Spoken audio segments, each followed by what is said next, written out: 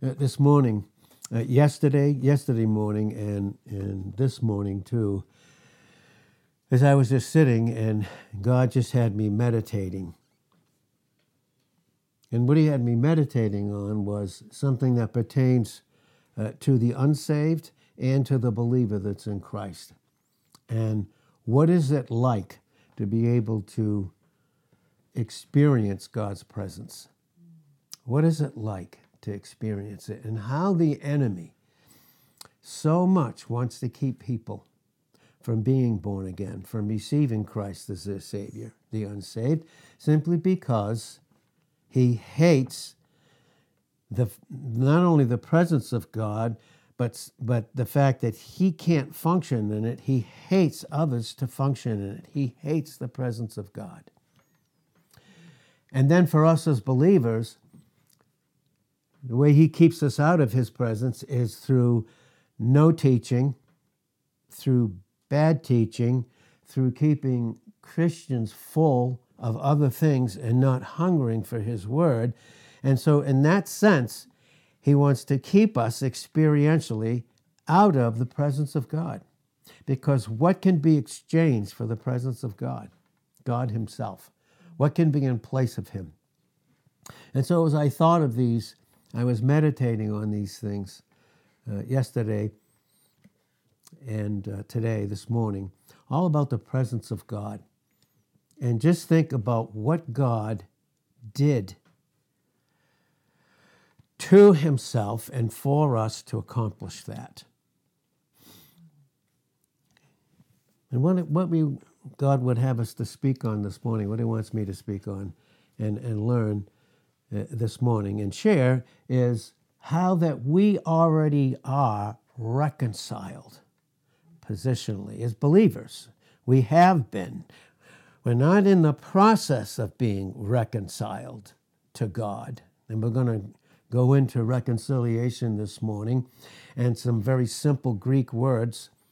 But we have been reconciled by God because through receiving Christ, we've been placed in him. That's our position.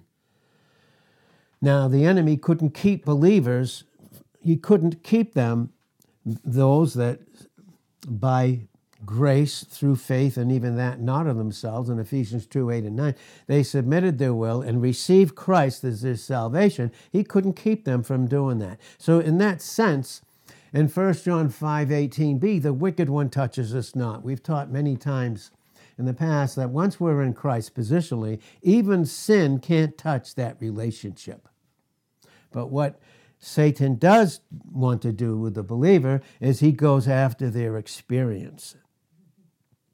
I may be positioned in Christ. Once I'm born again, we're all positioned in Christ. And every truth that pertains to his person and the work that he accomplished to God and for us is every single believer's. But do they experience what's theirs? This is what the enemy goes after. And again, I said for Christians, he'll get them occupied with every single thing under the sun so that they don't function in the presence of God.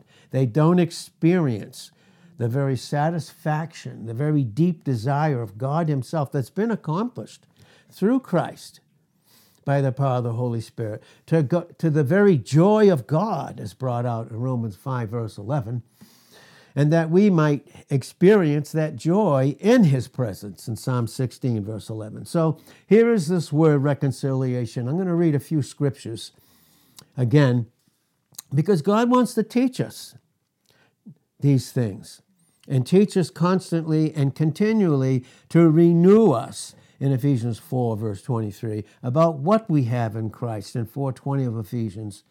And in that process, in Ephesians chapter 4, and how it goes into that, in that chapter, those 32 verses in the 4th chapter of Ephesians. But here, I'm just going to read a few verses on reconciliation and show you the difference, and God's going to show us the difference in understanding them, because when we don't understand these particular scriptures, where it says reconciliation, then the enemy can take advantage of the believer and cause them to try and do things for God in place of what God has already done through Christ to his glory alone.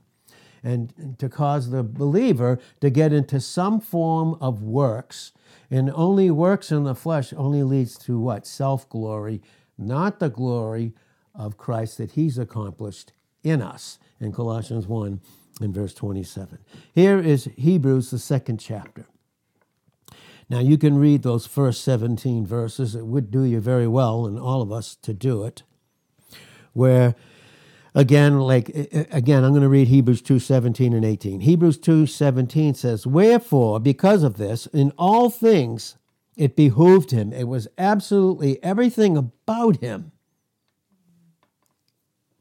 to be made like unto his brethren. Again, God has taught us, again, like unto his brethren mean he had a human nature, but he was unlike his brethren that had human natures because they had a sin nature and he never did. A lot of bad teaching even about that. To be made like unto his brethren, fulfillment of, again, Deuteronomy 18:15 and 18, fulfilling that.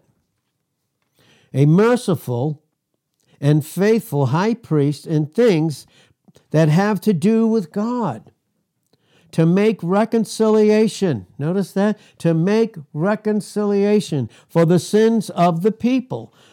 And that's what he makes very, very clear here. Now, in this word, reconciliation, it's going to be different where I read it in these other verses. And boy, if I don't know the difference, and those that teach these things don't know the difference, then those that receive them from them that don't know the difference, what are they going to enter into? Works. All this bad teaching. So again, I'm going to read, and again, in 2 Corinthians, I'm going to read a few different verses there. In 2 Corinthians, the 5th chapter, 2 Corinthians 5, and this is what it says here. In verse 14, it says, "For the love of Christ constrains us, holds us together as in a vice and immovable, constrains us those that are in Christ." That's bringing out John 10:28 and 29. No one can take us out of his hand. That's constraint. Constrains us because we thus judge, or discern, and understand that if one died for all, and he did, then we're all dead. In that he died for all, they which live, doesn't say they all live, but they that live, that receive him as their Savior, should not henceforth live unto themselves.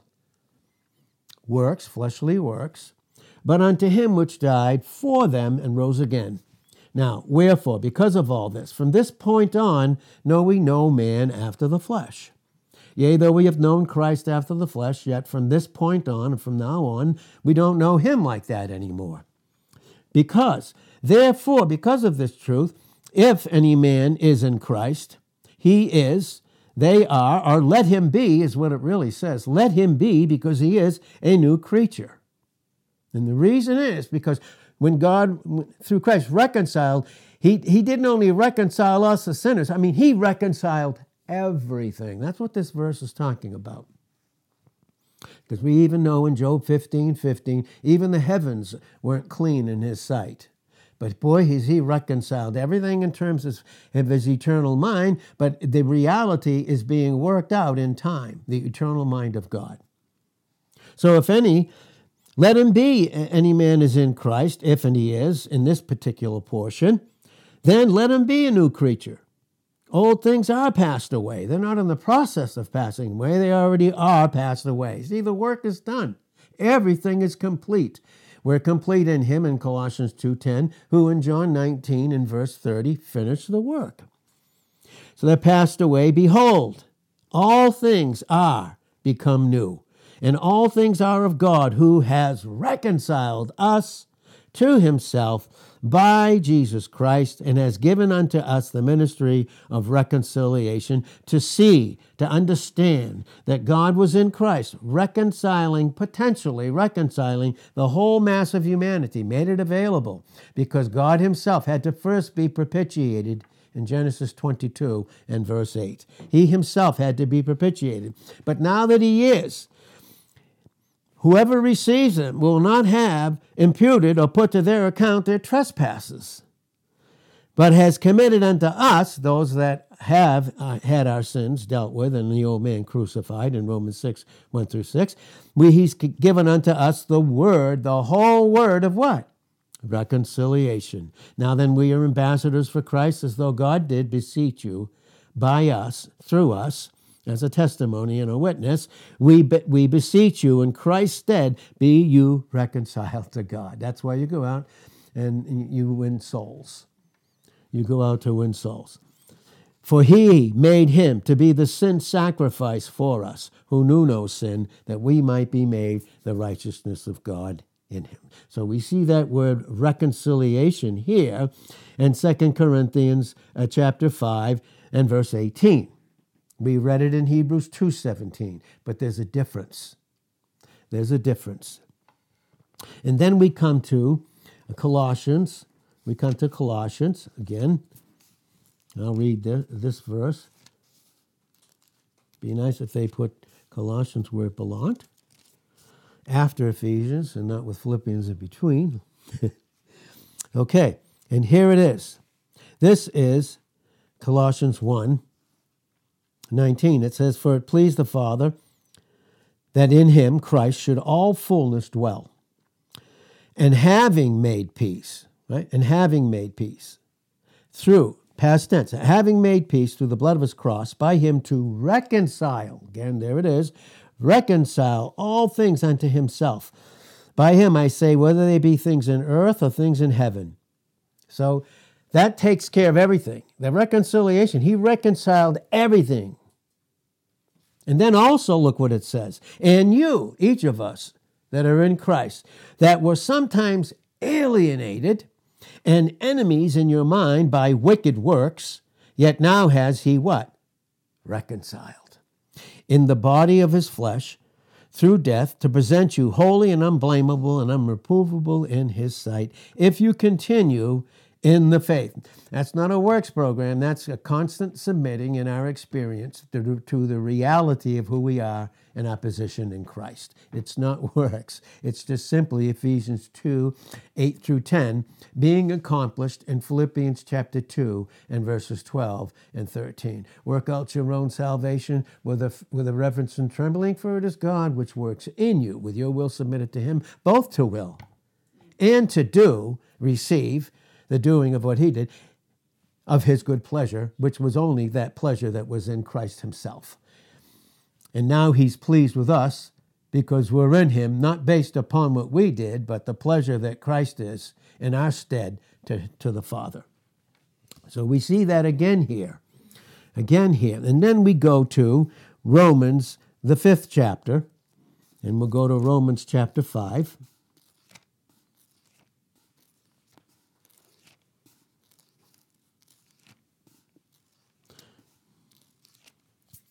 And this is the beauty of these recordings too, because if we miss something or we don't have something, we can go over it, all of us, and go over it again, and God can take the time that we need necessarily. But again, that never replaces, as much as we can, face-to-face preaching, when God makes it available to us and when he knows that we're available, without any works or condemnation at all. So here we are in Romans, the 5th chapter. Romans chapter 5, verse 10 says this, for if, and you can read the first 9 verses, which are incredible, for if, when we were enemies, in this context, if and we were, but we're not any longer, for if when we were, notice that, that's past tense, were enemies, we were reconciled to God by the death of his Son, much more being reconciled. Notice, we are reconciled. Being reconciled, we will be saved by his life. And not only so, but we also joy in God. See, there's that joy in his presence. Joy in God through our Lord Jesus Christ, through whom and by whom alone we have now received the reconciliation. So when you see atonement in any other translation, it's reconciliation. We have that reconciliation. Okay, then we're going to read also some beautiful portions here in the Word of God. We'll get into them. at a later time, but so that we can get on with the content of the word and the counsel that God has for us this morning. So here we have reconciliation. Now, that word reconciliation that is used in Hebrews 2 in verse 17, that word there is this. It's making propitiation. It's something that he did. He did it. And that is the Greek word hilasgesthe. And then it's literally from the form of hilasmos, okay? And we can spell those out for you. It's hilaskesthai. And that is the beautiful word hilasgesthe. And then hilasmos. That word hilasmos is hilasmos, hilasmos. And this is where we read this. This is where this word of reconciliation has been brought out to us. And we can see that in 1 John 2. We'll see it there in 1 John 2, especially in the second 2, 1 and 2. 1 John 2, 1 says, "My little children," notice the context is those that are in Christ. We are all children of God by faith in Christ Jesus in Galatians 3 and verse 26. That's my little children. "These things write I unto you, that you sin not." We don't have to sin, we choose to. We've taught before and have been taught that sin is in the will. We make a choice and we choose to. We don't have to, we do. And that's why love is in the will. We can choose to love. One is disobedience, the other is the obedience. One is his love not returned, the other is his love returned, and thereby we have fellowship. "And if any man sin, we have an advocate with the Father, Jesus Christ the righteous, and he is the propitiation." He is the hilasmos.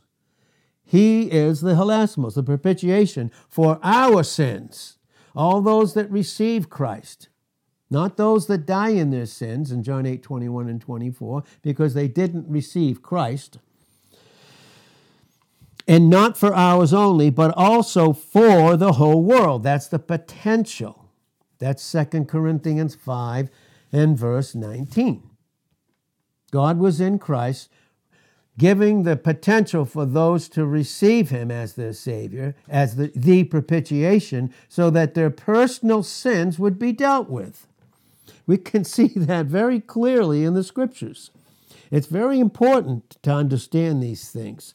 And so he is the propitiation for our sins, not for ours only, but also for, and in my King James it's italicized, the sins of. It doesn't belong there. It's not even in there in the original. It's for the whole world. That is hilasmos. That is hilasmos in that particular place. So reconciliation there. Reconciliation, and it's termed where the Koine Greek took the Greek. The Koine is the Holy Spirit who took a certain word that the Greeks would use and brought it up into the height about what Christ has accomplished. And it's very amazing when we see it. Because the way the Greeks would use it is that would be the money changing, is that would make the sum even. You owe me this, you pay me, we're even. Money, there's exchange. I do this for you, you give me this, we're even. Money exchanging. But the Koine Greek, through the Holy Spirit, the Koine Greek, which the original was the Attic Greek or the Classic Greek. The Koine, the Holy Spirit took it and brought it up into a higher height to bring out this, that now for us in Christ, it goes into the satisfaction of the parties that have to do with that particular transaction. So, you owe me this, you pay me, things are even now. But also for us to understand this reconciliation here, it's passed into this. It means to make all smooth. Everything is smooth again between those two parties. One party was alienated. That was us prior to receiving Christ. That's what that is. We were alienated. Okay? We were alienated. Alienation had to do with fallen man, had nothing to do with God. We'll see that very clearly. And so, to make all things smooth, reconciliation between alienated parties and reconciling the one who's alienated or at enmity. Now, let's stop for a second. Remember, we were alienated prior to receiving Christ as our Savior, just like the whole world system is apart from Christ. They are alienated. What is the word alienated? Here's the word alienated. It's apallotruo. It's apallotrio.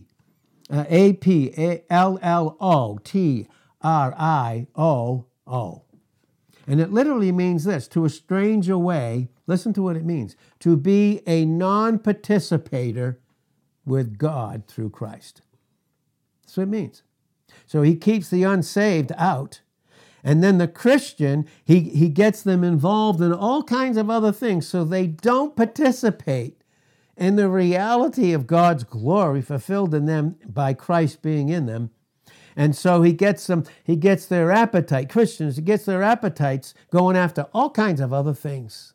All kind of other things take precedence over, literally, the right and authority and privilege, John 1:12.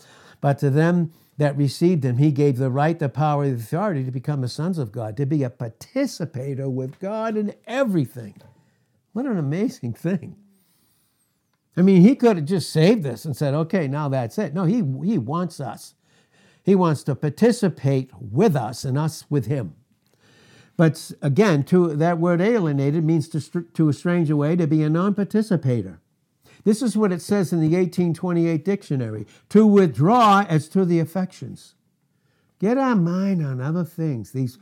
The lie that if I do this thing, I'll feel better.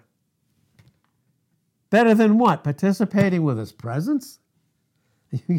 That's true joy. No such thing as joy outside of his presence. We see that in Galatians 5:22 and 23. To withdraw as to the affections, to make indifferent, where love or friendship before subsisted, all to apply to a wrong use. You hear that? The enemy doesn't want us to participate in the presence of God. He wants us to participate in other things. Why? Because he wants to abuse us and use us for a wrong thing, because he knows how much God loves us. And it cost him his very son to win us so that we could participate in his love for us. And oh, how he hates people to receive Christ and hates believers to actually function in him. And there's where all the bad teaching, no teaching, wrong teaching, all kinds of things come in. And then the Christian, they get him occupied with every other thing under the sun rather than be a participator through the word and through growing in grace and knowledge in 2 Peter 3:18, and through participating in their true life in a true local assembly. Again, so all they end up doing, the enemy wants Christians to just subsist. Well, I'm in the world, I'm going to live like the world, I'm on my way to heaven, but that's all I care about. Can't tell you how many times I've heard people say that. Nah, I don't care about it. Yeah, you just want to subsist. Here's what the word subsist means: to stand in a fixed state and to continue there. It's to have an existence and to be maintained in that existence. If it's not his presence, is it the world? Is it the enemy? To be maintained, to have existence by means of something else other than God through Christ. So replace it. I'll have more joy by doing this thing, going there, buying this, getting this thing, I'll have more joy than participating in his presence. Boy, you talk about a lie. Thank God. Thank God for the truth about what we have here. So that's what the state that we were in. We're no longer in that, by the way. We don't have to pray to be reconciled. We're already reconciled. Who were once alienated. Then also, we were at enmity. That's Romans 8, verse 7. The flesh is enmity against God, for it's not subject to the law of God. The law of God is Romans 8, 2 and 3, being in Christ. Neither indeed can be. So we at one time were what? We functioned in enmity. Listen to this word. That word is ekthra. E-C-H-T-H-R-A. Ekthra. And this is what that word means. It's a feminine form of the Greek word ekthros. Everything else the same except the os at the end. Ekthros. This is what it means to hate as an adversary and as an enemy of God himself. It speaks of intense hostility that can never be done away with. It's been done away with us in Christ. But boy, you want to know where this hatred or anger that's not of God, where it comes from in a believer's life? You want to know where it comes from? There it is. There it is. He gets us occupied with other things so that we just subsist as an enemy, a non-participator. But for us, thank God, not only has he given us a change of mind from that enmity through Christ. He's done that. And included in the fact that we have been reconciled is the fact that it's justification, but reconciliation is not justification. Okay? It's not that. Okay? What is reconciliation then? We're going to see the difference in those words where we read it in Hebrews 2:17 and in 1 John 2:2 and those other verses that go into a completely different meaning, but it's based upon what Christ has done. Here's what it means, reconciliation. It is the bringing back to unity, to peace. Remember how we've been sharing about peace? There isn't any without reconciliation. It's the bringing back to unity, to peace, and fellowship. You see what that is? It all has to do with Christ. That's why we say, what is fellowship? It's believers functioning together around Christ and him alone. Not another thing. Not another thing.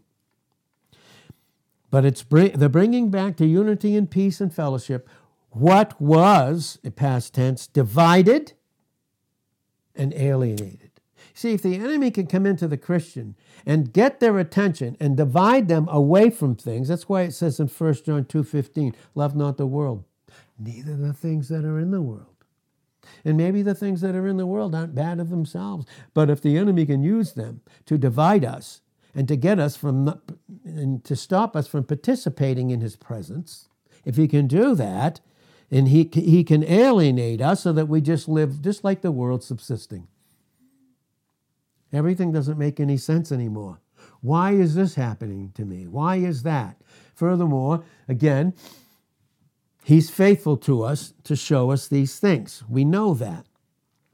Now, he doesn't want us. God this morning wants to teach us and give us clarity about these things. Because there can be a lot of confusion and bad teaching. Or if you don't have teaching, there can be a lot of that enters into the difference between, we read it in Hebrews 2:17, between the fact of Christ making reconciliation for our sins in Hebrews 2:17, with the fact that we have reconciliation. And you don't know the difference. That's where all these other isms come in. Lordship, salvation, go back to covenant theology, all this other works begin to come in because you don't know, and we haven't, and we wouldn't know the difference between that. Preciseness. The Word of God is very precise. That's why in Hebrews 4:12, it's very precise in dividing the soul interpretation of the Scriptures from the Spirit in Hebrews 4:12. There has to be that. But in John 3:30, he must increase, but for that to happen, I must decrease. And so here, there's a difference with the fact that we have that reconciliation, as we read in 2 Corinthians 5:18 and Colossians chapter 1 and verse 22, and in Romans 5:10 and 11. Because where it says in Hebrews 2:17, making propitiation, and it's brought out as atonement, and it's not a proper word in the original, there's reconciliation, and what? Making reconciliation there is those words, hilasmos, and the other word we mentioned, that is propitiation. That is reconciliation. But that's something that he made. He made it. We don't make it. We receive it as part of who is a huge thing about what we have in Christ. So we see that with reconciliation here in 2 Corinthians 5:18, which is this Greek word katalage. Katalage. K-A-T-A. We see that. A-L-L-A-G-E, long E. Katalage. And that is that word that's brought out again in Romans 5:11. And it's beautiful the way that it is being brought out. Now listen, we have been reconciled. It didn't have a thing to do with us. Because the Father was propitiated in Genesis 22 and verse 8. He was propitiated. Then we have a substitute for whoever will receive him, thereby being reconciled. So that propitiation is the fact that now you and I, as born again, we can go out and give people, tell them, listen, you can receive Christ. And when you do, you receive the fact that he paid for your sins. Until you do, if you don't have him and you die in your sins in John 8:21 and 24. You don't die in them because you refuse the payment. Bad teaching. Bad teaching. Whether ignorant or not, bad teaching.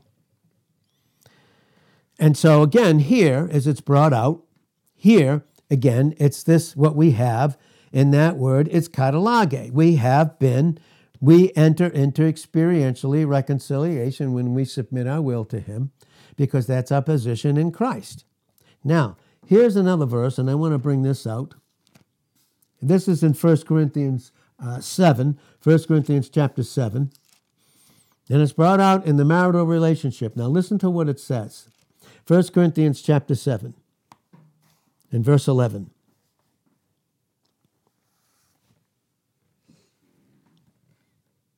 Okay. That's very interesting. In 1 Corinthians chapter 7, verse 10, it says, "And unto the married I command, yet not I, but the Lord, let not the wife depart from her husband, but if she departs, let her remain unmarried or be reconciled to her husband." To be reconciled, and let not the husband put away his wife. So again, even in this place of reconciliation, even in marriage, when there are issues, and boy, those will be brought out in spiritual warfare, you can be assured of that.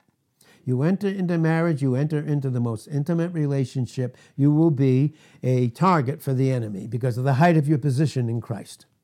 And so what that word means, it goes back to that word reconciliation. It's money changing. Okay? It goes into that, but it goes into making things smooth. But it wasn't what we paid, what we did, that made it to be that, to make it smooth again in relationship. So who smooths and makes things right? Who does the doing? We do the receiving because he did the doing. And I just want to make it crystal clear to us, to all of us. Let her be reconciled to her husband.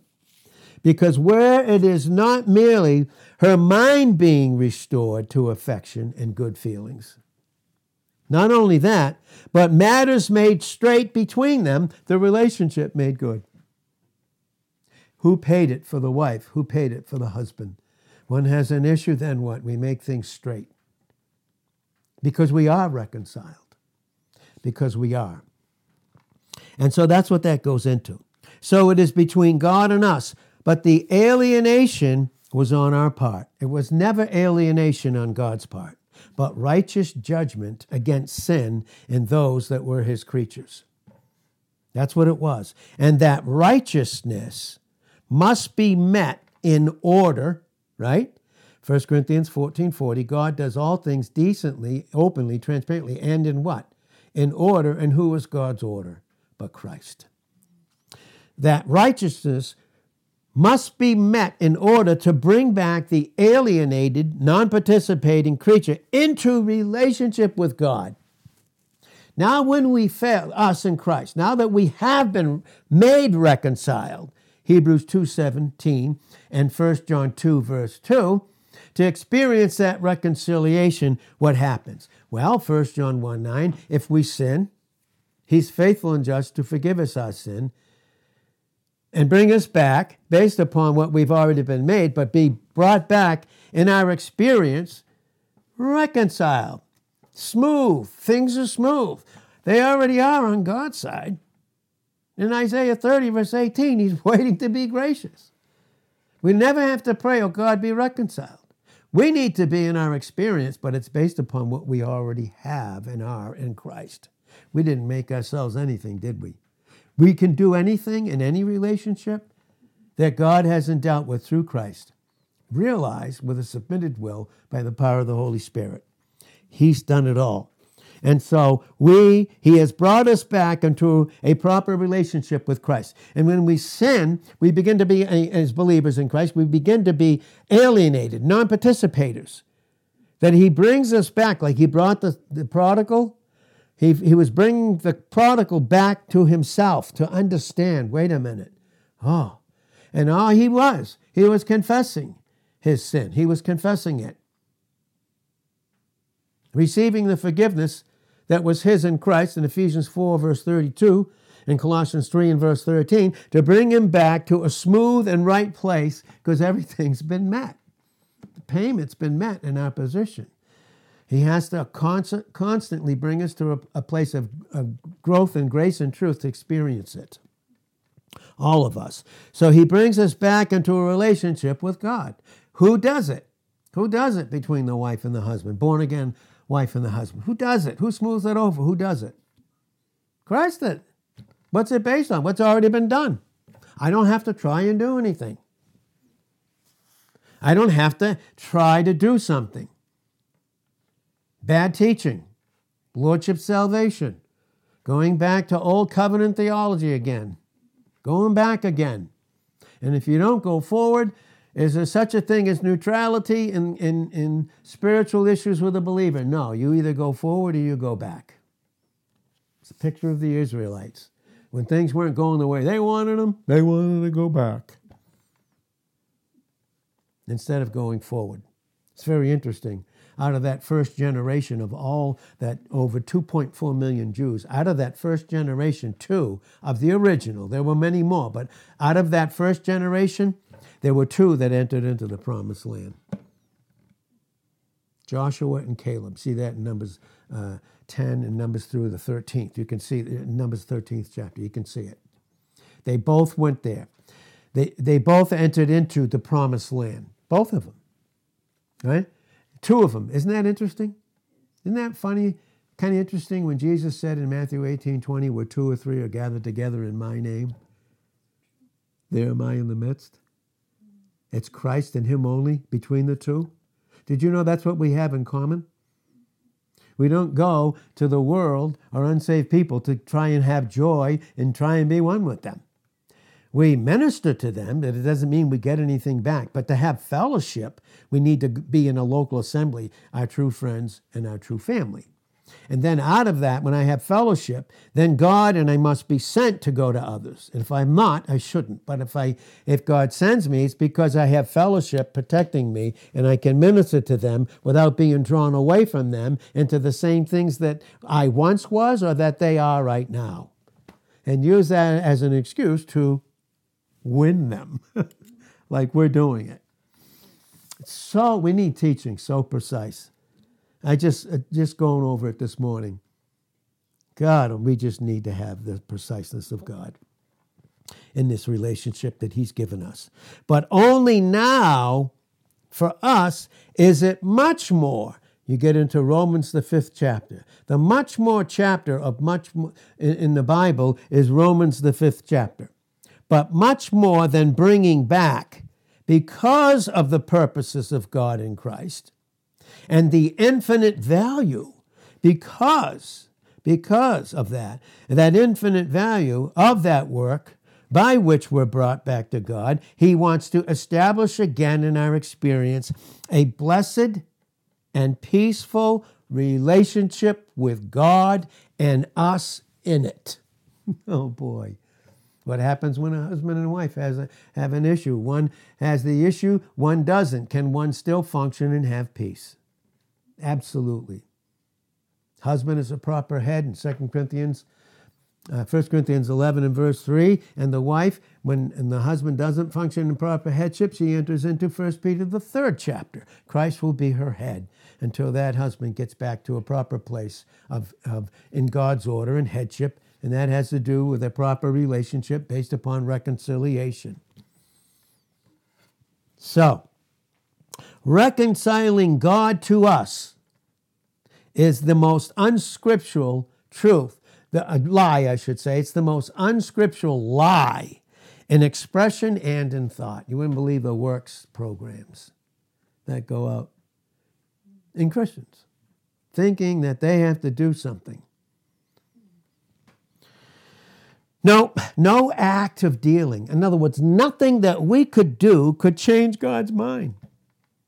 What does that mean? What could change God's mind?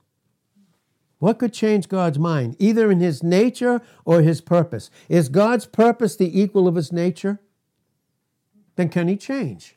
Numbers 23, verse 19, God is not a man that he should lie, nor the son of man that he should ever change his mind. Has he not said, will he not do it? Has he not spoken, and will he not bring it to pass?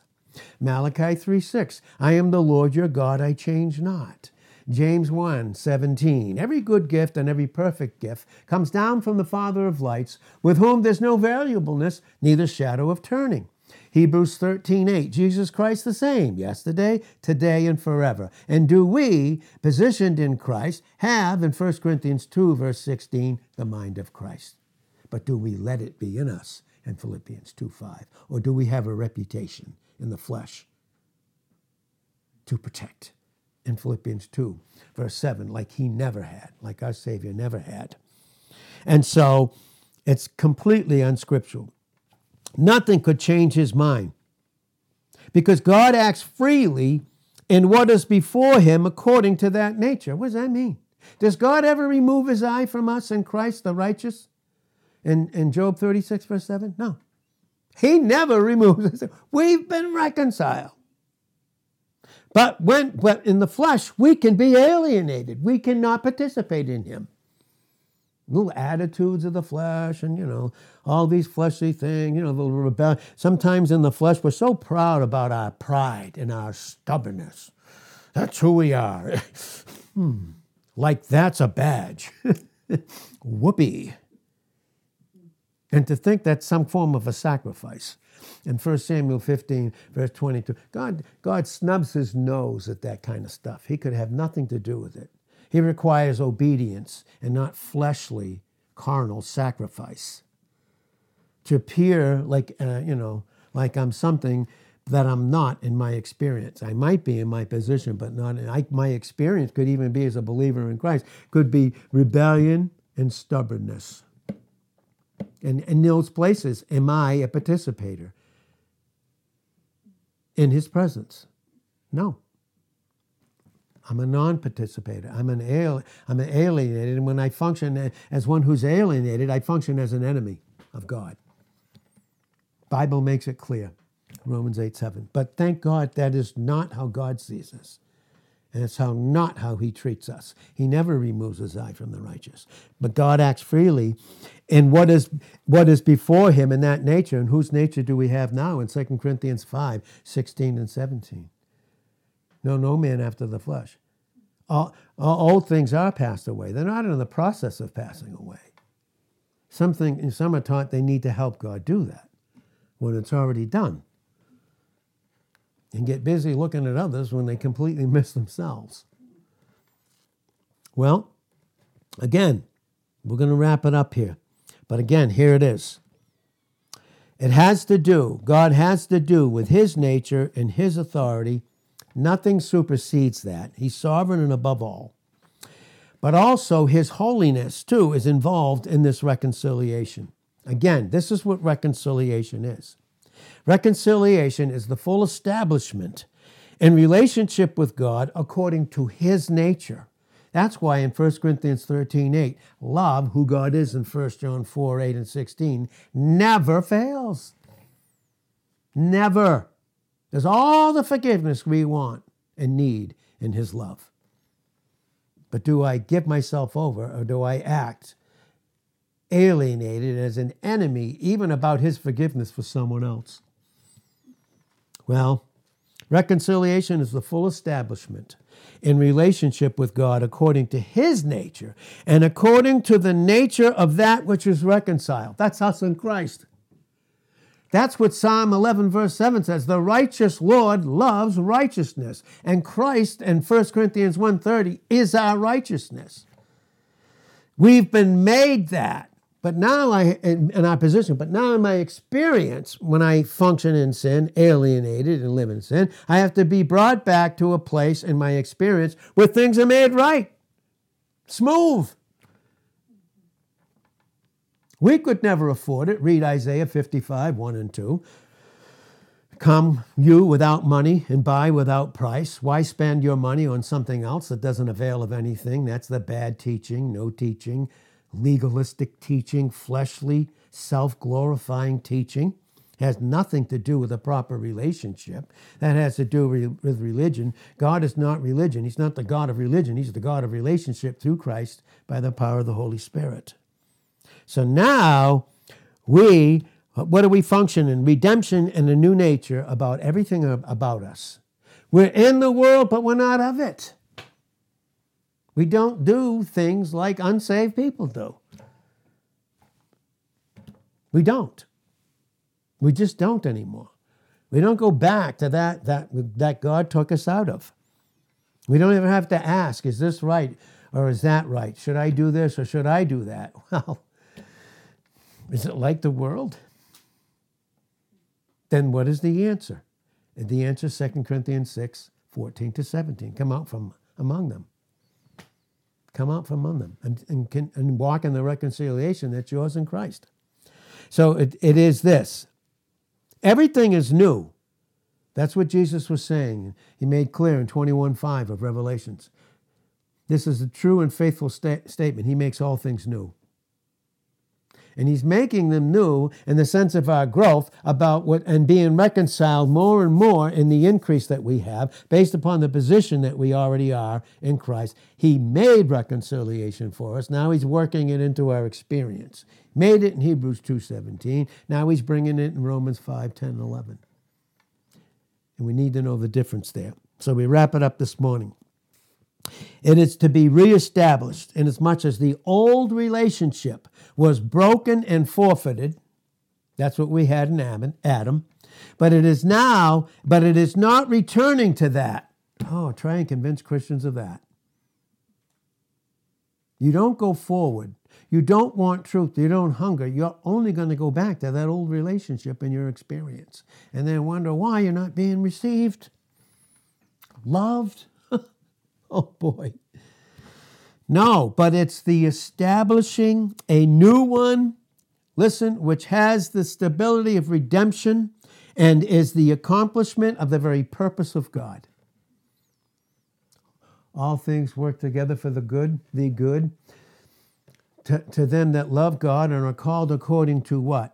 His purpose. And what was his purpose? It was to propitiate the Father first in Genesis 22 and verse 8, thereby us now being reconciled because Christ is our substitute. He comes in between us and what we deserved. Took it all, dealt with it all. Now the substitute is who we are. Now God and us have been reconciled because he's been propitiated. Substitute side of God the Father and God the Son, him only, took away the sin of the whole world on the cross in John 1:29, which will be brought out fully by the time we get to Revelations, the 20th chapter. It's done in terms of its characteristic, but it's being worked out in the plan of God in time in a very, very beautiful way. So, again, we're going to close this out. Again, we're hardly even touching this, and we're going to get into these things on Monday, on Tuesday, on Thursday, and on Friday for whosoever will. And if you can't make it, we'll put them on the website so you do not have to miss gaps of teaching that God of his counsel that he has for us. And it's a wonderful thing that we have. We have been brought back in a proper position in Christ to God's divine favor, that we lost and couldn't do a thing about, but Christ did. That reconciliation, as we close, is twofold. It's of the state of everything. God has reconciled everything throughout all eternity. But he's reconciled us in the most intimate way, in a height that throughout all eternity will be with him in intimacy. So, Father, thank you. Thank you, Father, for these things. Thank you that as we get into, we won't have to meddle with change. Something we want to get into this morning. We don't have time, but we'll do it in Proverbs 24, verse 21. We don't have to be alienated any longer. Thank you, God. It's never a question of changing our attitude, but the fact that we've already been reconciled because the very cause was God's purpose, that to show in the ages to come his kindness towards us in Christ. We've been elevated in Ephesians 2:6, seated with him in heavenly places, that throughout all eternity, upon age, upon age, upon age, you will continually not just show to us, but to all created beings, your kindness in us that was manifested in Christ towards us in Ephesians 2:7.